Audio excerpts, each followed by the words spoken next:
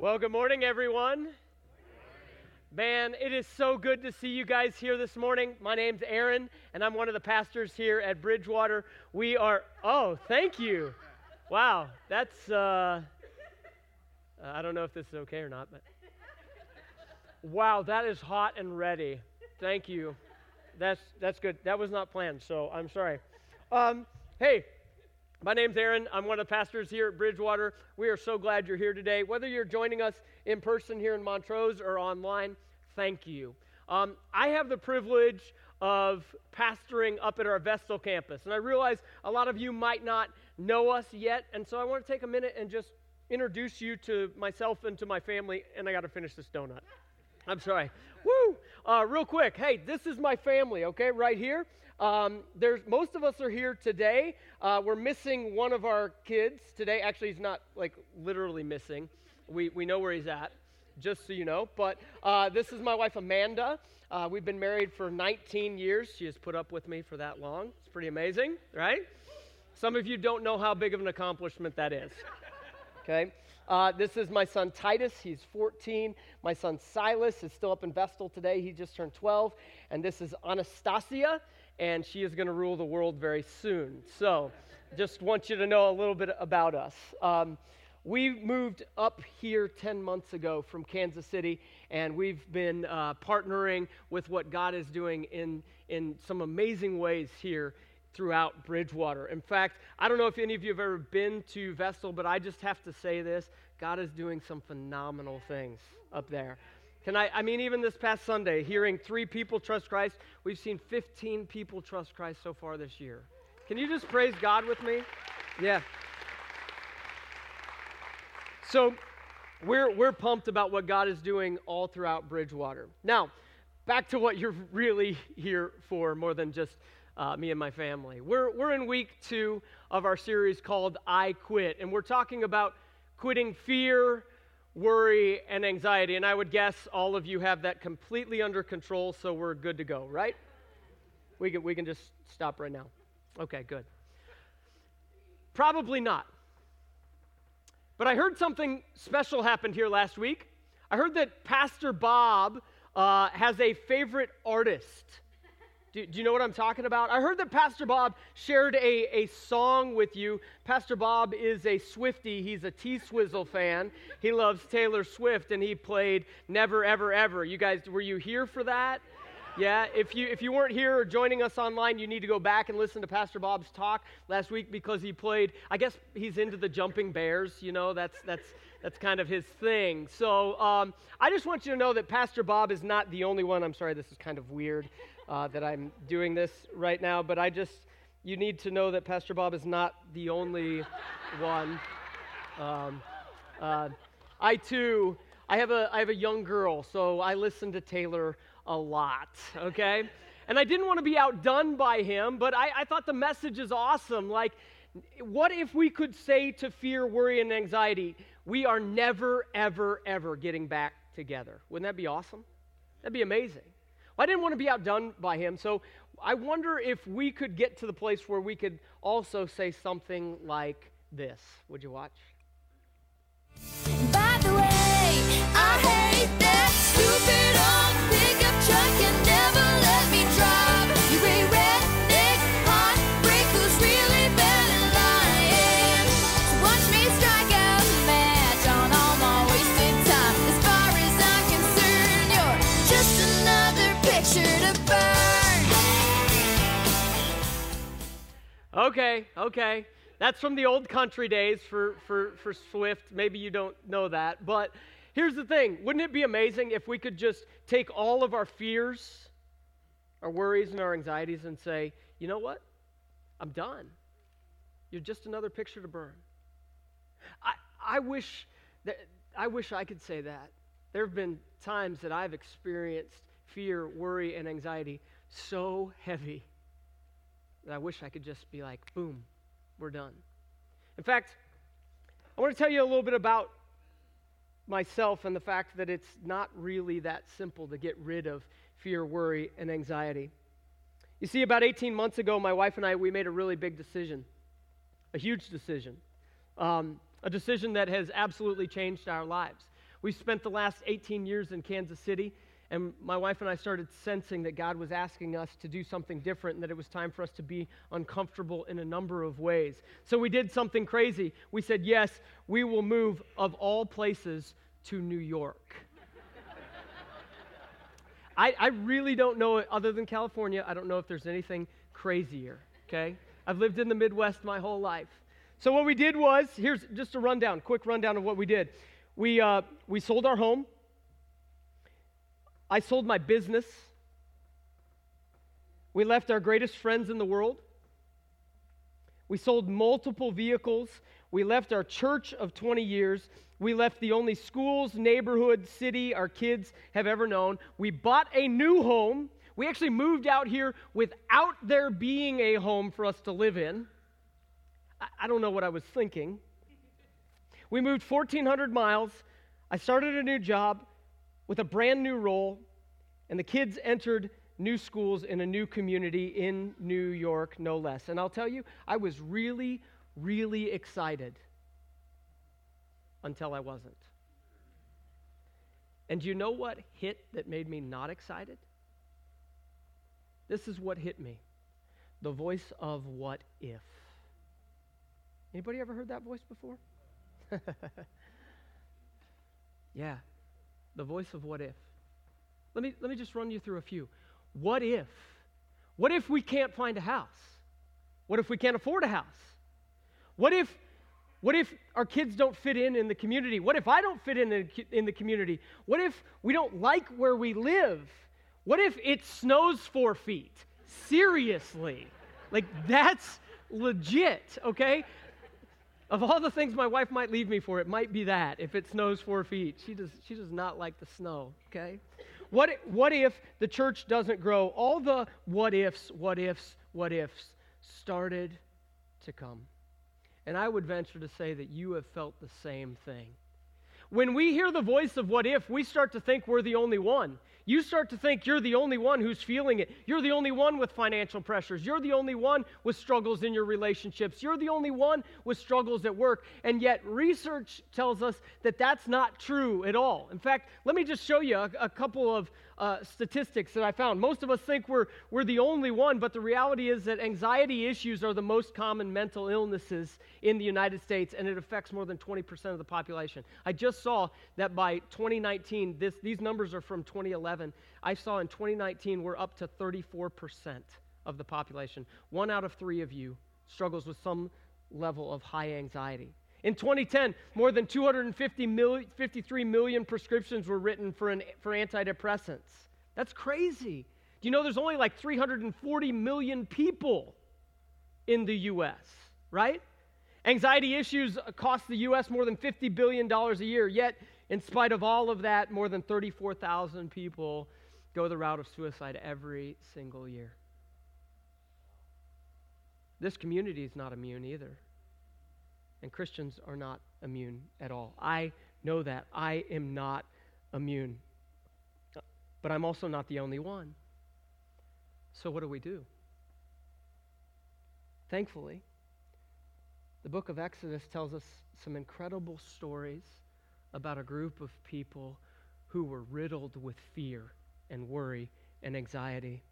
And it shows us a clear pathway forward so that we can quit fear, quit worry, quit anxiety, and we can be changed from the inside out.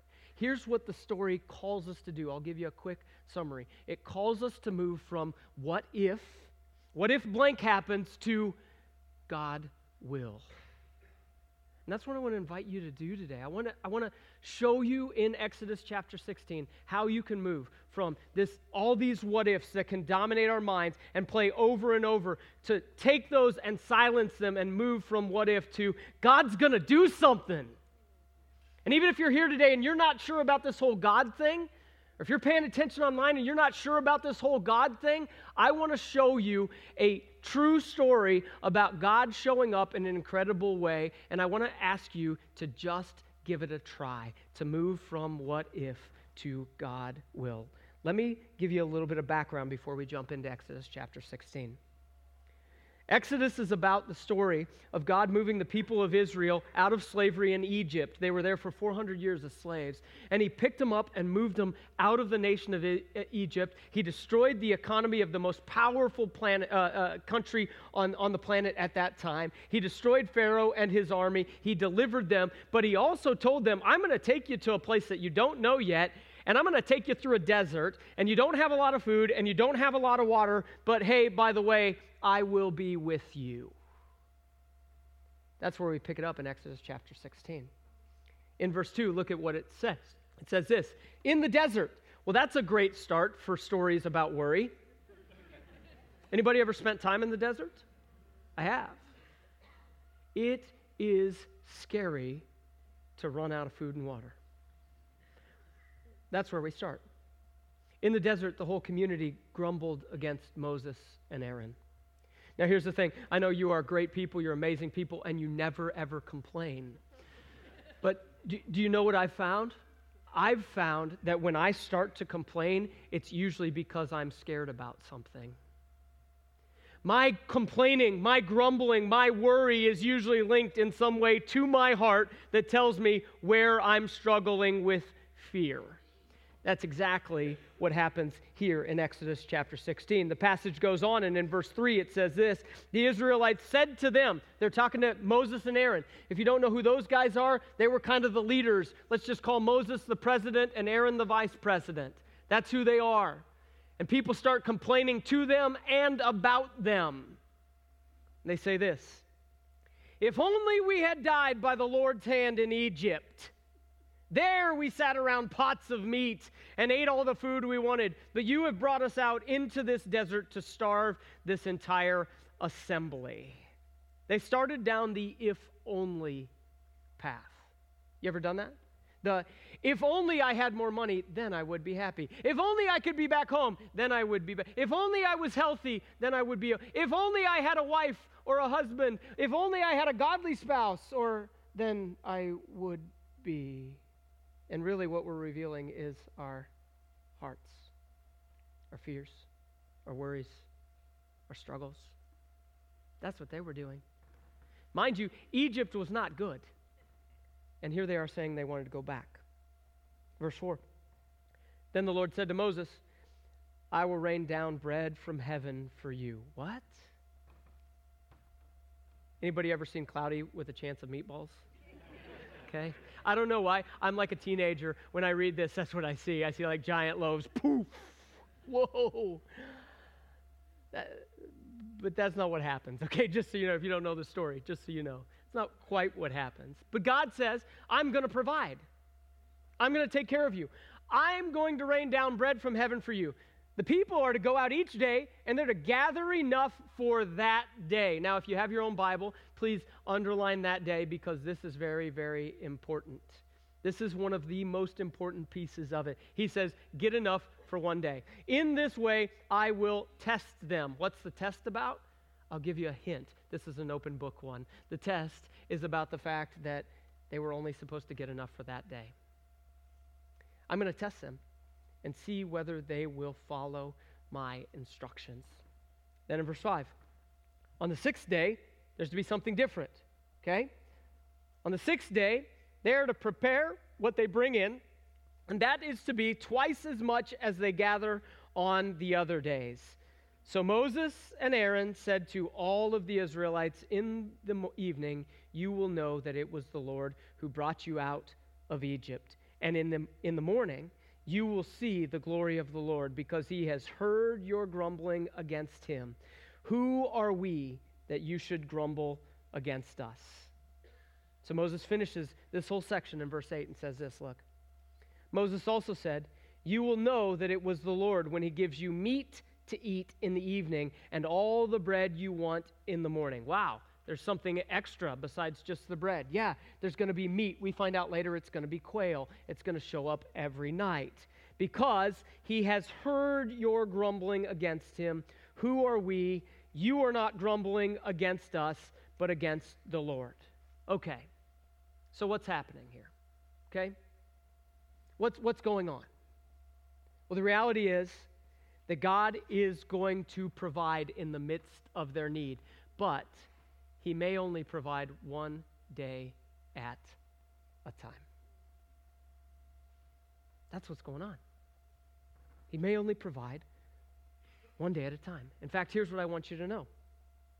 God will provide, but he may only provide one day at a time.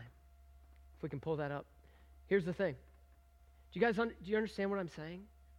What I'm saying to you is that God sees you. He hears you.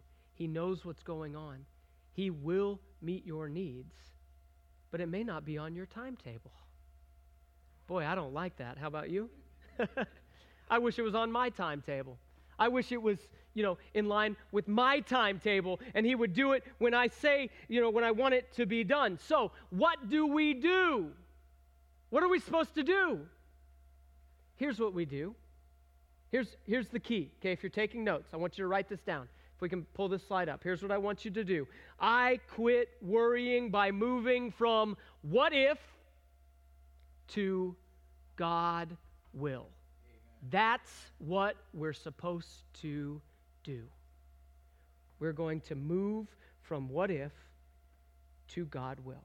And I want to share with you 3 truths that you can believe that will help you move from all the what ifs. What if my child gets sick? What if the money runs out? What if my cancer comes back? What if people don't like me? What if I fail at my job? What if? These 3 truths, I'm telling you, from the text, will give you help to be able to stand firm, okay? So, pick up with me in verse 9, okay? That's where we're going to go. Pick up with me in verse 9. It says this. It says, Then Moses told Aaron, say to the entire Israelite community, come before the Lord, for he has heard your grumbling. Okay, a couple of things. If he heard their grumbling, how close do you think he is? If he heard you struggling, if he heard you hurting, if he heard all the what ifs and all the worries and all the complaining, how close do you think God actually is? If you're anything like me, it's easy to feel like, man, I don't know that God is very close. I feel like he's so far away and he's such a big idea and big God, but he's so far away, and why would he care about little old me? But the text says he heard them. Go on to verse 10. Look at what it says. It says this, while Aaron was speaking, while he was speaking to the whole Israelite community, they looked towards the desert and something happened. And there was the glory of the Lord appearing in the clouds. Now, a couple of things, okay? If you're new to the story of Exodus, you need to know that God told them from the beginning when he took them out of Egypt that he was going to be with them, okay? You go back today. Do this on your own. Go look at chapter 14 and chapter 15. In chapter 14, the whole nation of Egypt, the whole army is chasing after them. They're stuck. They're right up against the Red Sea. For some reason, God led them back by the Red Sea. They had already gone past it. God said, no, go back by this place called Pi-Hiroth. And they go back, and they were pinned in, and Pharaoh and his army come up against them, and they all got all kinds of scared. And God spoke to them and said, be still, stand still. This army you see, you will never see again. I will fight for you. You have only to be silent. And then this pillar of a cloud and this pillar of a fire surrounded them, one in front and one behind. That's the context that we find. God then led them across the Red Sea on dry ground, and it swallowed up the army of Pharaoh. You know what's interesting? Even today, we are finding bits and pieces of chariots in the Red Sea. I mean, that's archaeology, and archaeologists are going, how did this happen? How did they get here? I've got an idea. I've got an idea. Why do I tell you that? This cloud has been with them all the rest of the time, but there were special times when the cloud would light up and all the people clearly could see and know that God was amongst them. How close is he to them? Well, he's appearing. Goes on in verse 11. Here's what it says, verse 11 and 12. The Lord said to Moses, I've heard the grumbling of the Israelites. Tell them, at twilight you will eat meat, and in the morning you will be filled with bread. Then you will know that I am the Lord your God. Okay, let me just set this all up. They're hungry. They're running out of food. Things are going poorly. They start to grumble and complain. And what does God do? What does God say? He says, I will provide. They keep grumbling. They keep complaining. Finally, God says, all right, tomorrow morning, here it is. I'm going to take care of you. What is he saying to them? He's saying, I want you to move from what if to God will. And here's what we need to fight our what ifs with. We need to fight it with this idea, this truth that God will be near. You need to move from what if. What if I can't pay the bill? What if she breaks up with me? What if I never get married? What if I never have kids? What if? Then guess what? God will be near. The one who made you and sustains you, the one who holds the world together, he will be right there with you. Years ago, my 8-year-old Anastasia was struggling with fear at night. You ever raised kids? And did any of them struggle with, turning the lights off at night? And what's under the bed? I don't know. And then they made Monsters, Inc., and that just ruined everything. It's like, yeah, of course, right? So we decided as a family to start memorizing a passage of Scripture. It's Psalm 56 and verse 3 and 4. When I am afraid, I will trust in you. And then the psalm goes on to talk about how God is always close and he takes care of us. Here's the reality. I don't know what you're walking through, and I don't know why you have so many what ifs going on, but I want you to know you are not alone. God is near. And he sees your unique circumstances. He sees the pain. He sees the fear, the worry, the anxiety, and he is right there with you. Let me tell you a little bit about my own ones. I don't know why, but for some reason, I have fears about money. Can anybody identify? Oh, great, thanks. I'm the only one. You guys are awesome. Really appreciate that. Thank you. I do. I get afraid. But you know what? I learned something. I owned a business, and when we would kind of start to get really lean financially, my wife would always lean in and she'd say, hey, Aaron, it's time. Because we saw over the years that every single time I started to struggle with what if, when I got on my knees and I just prayed and said, hey, God, I don't know what you're doing. I don't know where it's going to come from, but would you just provide? I'm not kidding you. Every single time, virtually within 24 hours, I would get a call and we'd get a job or we'd get something and God would provide. I'm telling you, he's near. And I don't know how he's going to provide for you. He didn't always provide in the way I wanted. He didn't always provide as fast as I wanted, but he did provide. God is near. We need to move from what if, whatever it is, to God is near and God is seeing you and he will do something about it. Now, let me show you kind of the rest of the story, okay? Look at verse 13. Here's what it says. That evening, quail came in and covered the camp. And in the morning, there was a layer of dew around the camp. Verse 14, when the dew was gone, thin flakes like frost on the ground appeared on the desert floor. Then he says this, when the Israelites saw it, they said to each other, what is it? For they did not know what it was. This is where we get the word manna, okay? If you've ever heard the term manna from heaven, this is where it comes from. This is the passage. So they said, what is it? For they did not know what it was. And Moses said to them, it is the bread that the Lord has given you to eat. This is what the Lord has commanded. Verse 16. This is what the Lord has commanded. Everyone is to gather as much as they need. Take an omer for each person you have in your tent. Can anyone tell me what an omer is? Not a gomer, an omer. No, I don't know, but it's a measurement, right? In some way, okay? Tells you a certain amount. You're supposed to take a certain amount for each person in your tent. So what did they do?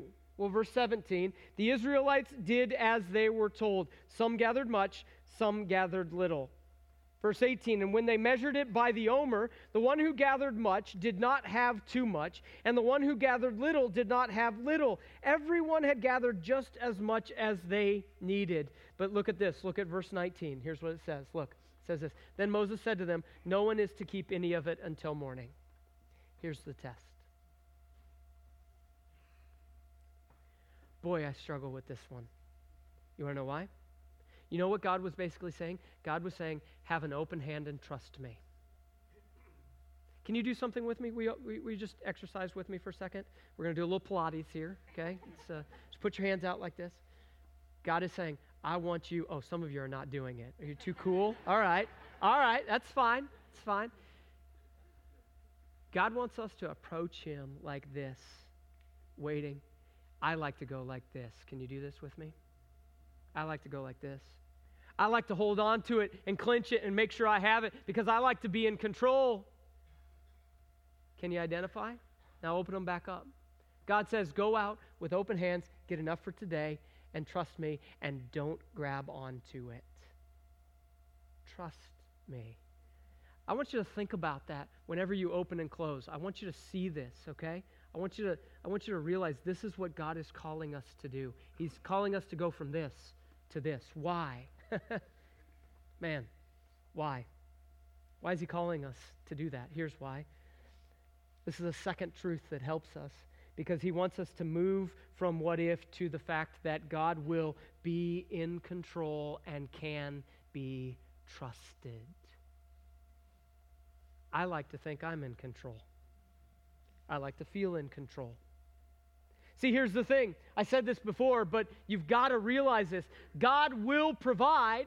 He will. But he may only give you enough for today. You may have a very real financial need. God will provide. But it may only be just a little bit at a time. It's just a question of what are we going to do? Are we going to trust ourselves? Or are we going to trust him? Why do we do that? Like, why do we trust ourselves? Why do we struggle to trust God? Well, it's the same reason the Israelites did. Look at what some of them did. Verse 20.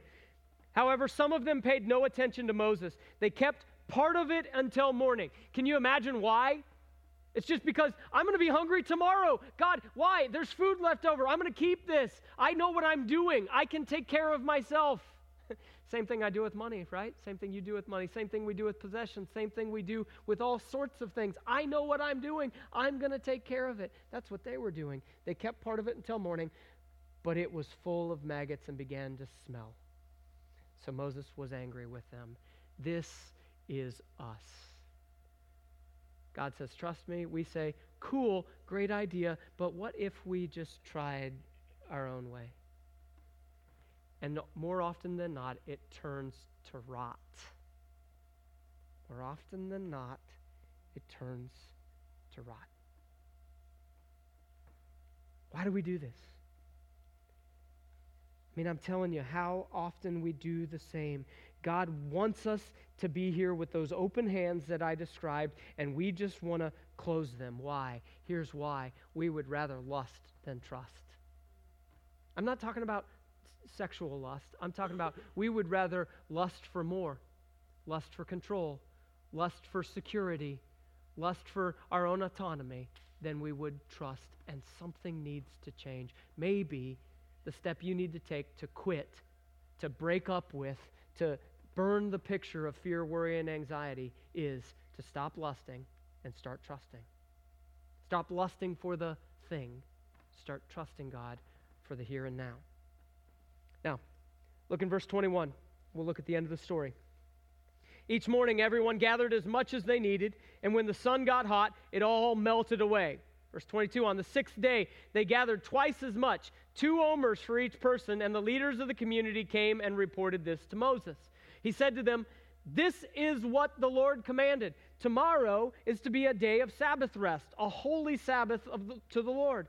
So bake what you want to bake and boil what you want to boil. Save whatever is left and keep it till morning. Okay, he's saying you're not going to work tomorrow, so we're not going to go collect. We're not going to go get any tomorrow. You're going to get twice as much today. That'll take care of tomorrow. Okay? That's the key. So what did they do? So they saved it, verse 24. They saved it until morning, as Moses commanded, and it did not stink, and it did not get maggots in it. Can somebody explain that to me scientifically? I don't have an answer, but God did it. Verse 25. Eat it today, Moses said, because today is a Sabbath to the Lord. You will not find any of it on the ground today. What in the world is going on here? One day at a time, God is taking care of them. One day at a time, just like he provides for the birds. You remember the birds that we talked about from Matthew chapter 6 last week? If you didn't hear it, you can listen to that. But God takes care of the birds. God takes care of the flowers one day at a time. Guess what he does for you and me? He takes care of us one day at a time. If we are going to break up with fear, we are going to have to move from what if to God will take care of today. God will. God will take care of your kids today. God will take care of your fears today. It may not be the answer you wanted. It may not be the one you thought you'd get, but he will not forsake you. He will not abandon you. He will not turn his back on you. You will not walk alone. That is who God is. God will take care of today. I told you earlier that I often will wrestle with fears, with finances. And my wife and I have adopted this statement. Every time our fears come up, honestly, it's usually me. Every time fears come up about worries, Amanda reminds me, she says, never once has God not provided. Could you just say that with me, at least in your head? Never once has God not provided. Sorry, I messed it up. Try it again. Never once has God not provided. Never once. Check it, try it, test it, try it for yourself. I'm telling you, never once. So here's what happened. Look, verse 26. 6 days you're to gather it, but on the seventh day, the Sabbath, there will not be any. And again, verse 27. Nevertheless, some of the people went out on the seventh day to gather it, but what? Found none. If you try your own way, I can already tell you what's going to happen. So why not try God's way? Why not fight the what if and move to God will? Why not? Why wouldn't we try that? I mean, let me just leave you with just kind of one last thought. I wrestle with the question like, why doesn't God give us everything now? Well, the text shows me at least two reasons. Let me show you. And if you're taking notes, write these down. I think God doesn't give us everything now because we have a tendency to forget God, and God doesn't want us to do that. I have a tendency to forget. Second, not only that, but your heart is more important than your stomach, and more important than your wallet, and more important than whatever it is you're worrying about. So God is interested in capturing your heart. So here's what I want to ask you to do, okay? Here's what I want to ask you to do. When you came in, there should have been a 3x5 card sitting on your chair. If you're joining us online, grab a piece of paper, write it if you got a Bible there with you, write it down. Just grab something, and here's what I want to ask you to do. There's two sides to this, okay? On the one side, and I've already written one out, okay? I've already written one out. On the one side, I want you to write what if, and I want you to write your biggest what if, okay? For me, what if the finances aren't enough? Okay, that's what I wrote on here, okay? What if the finances aren't enough, right? What is yours? Is it work? Is it school? Is it a relationship? Is it your kids? Now on the back, I want you to write, God will, and you can choose, be near. Or God will, provide and can be trusted. God will take care of today. Which is it for you? I want you to take this. I want you to put it in your car. I want you to put it on your mirror. I want you to put it someplace where you are able to fight your fears, worries, and anxieties with the fact that God is near. God can be trusted. God will work today. Let me leave you with this. Last week we ended with Matthew chapter 6 and verse 33. And this is an important verse, okay? Here's what it says. It says, therefore, do not worry about tomorrow. Why? Because tomorrow will worry about itself. Each day has enough trouble of its own. Well, that is true, right? See, 18 months ago, we said yes to God on something that I had no clue the difficulties that it will bring. But you know what I have found? I have found that despite my fears, despite my heart struggles, despite all of it, God has never once left me alone, and he will never once leave you alone either. Would you pray with me? God, I thank you. I thank you most of all for Jesus, who is proof that you will never leave me alone. The fact that you sent your son, you knew my greatest need. You knew that I needed to be delivered from sin. And you did something about it. I probably would have come up with my own way to do it, but you did it. He is proof that you will never leave me alone. You will provide. You will take care of me. You will work in ways that I never would have expected. So God, it's my prayer that every single person here today would see through the story of Moses and Aaron and the Israelites that even when we complain, even when we disobey, you don't leave us alone. Help us to trust you, God, we pray. In Jesus' name, amen. Amen. Would you stand and sing with us?